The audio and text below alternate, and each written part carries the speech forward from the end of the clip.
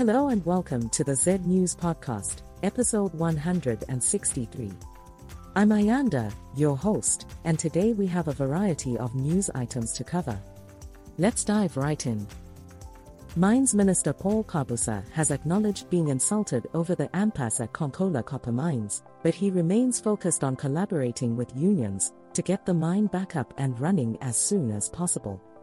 Kabusa has also denied selling Luba Mine, stating that negotiations with potential investors are ongoing. He encourages union leaders to reassure miners that KCM will resume operations soon. In other news, corruption and abuse of power for personal gain are significant issues in Zambia, according to veteran politician Dr. Mbita Shitala.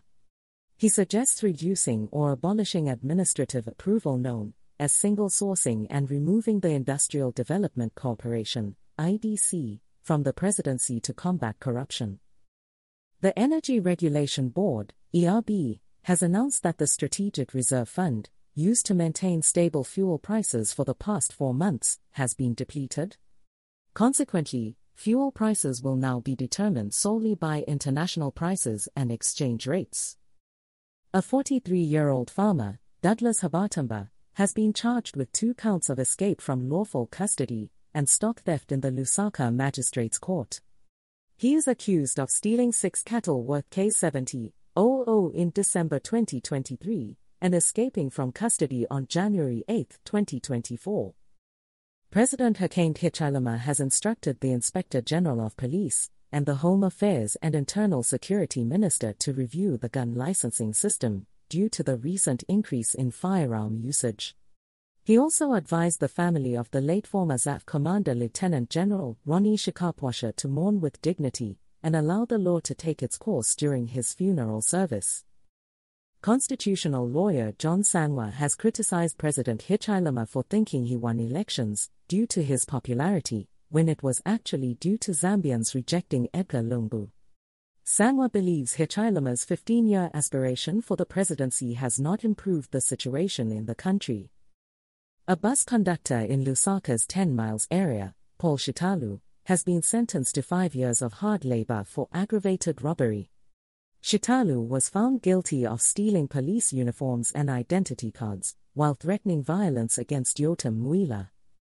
Former Lusaka Province Minister Bowman Lusambo has praised the government for forming a ministerial task force on cholera, but suggests that the Ministries of Defense and Home Affairs should also be included to effectively combat the issue.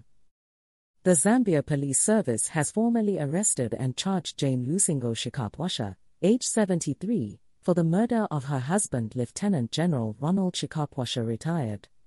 The incident occurred on January 14, 2024, and she was arrested on January 19, 2024, following an intensive investigation. Citizens First President Harry Calabar has criticized President Hakainde Hichilema for not fulfilling his promises to the people of Zambia, stating that HH has given them a bad life instead of a good one. He urges the people of Southern Province not to trust the ruling UPND party, accusing them of betrayal and amassing wealth without sharing it with the voters in the region.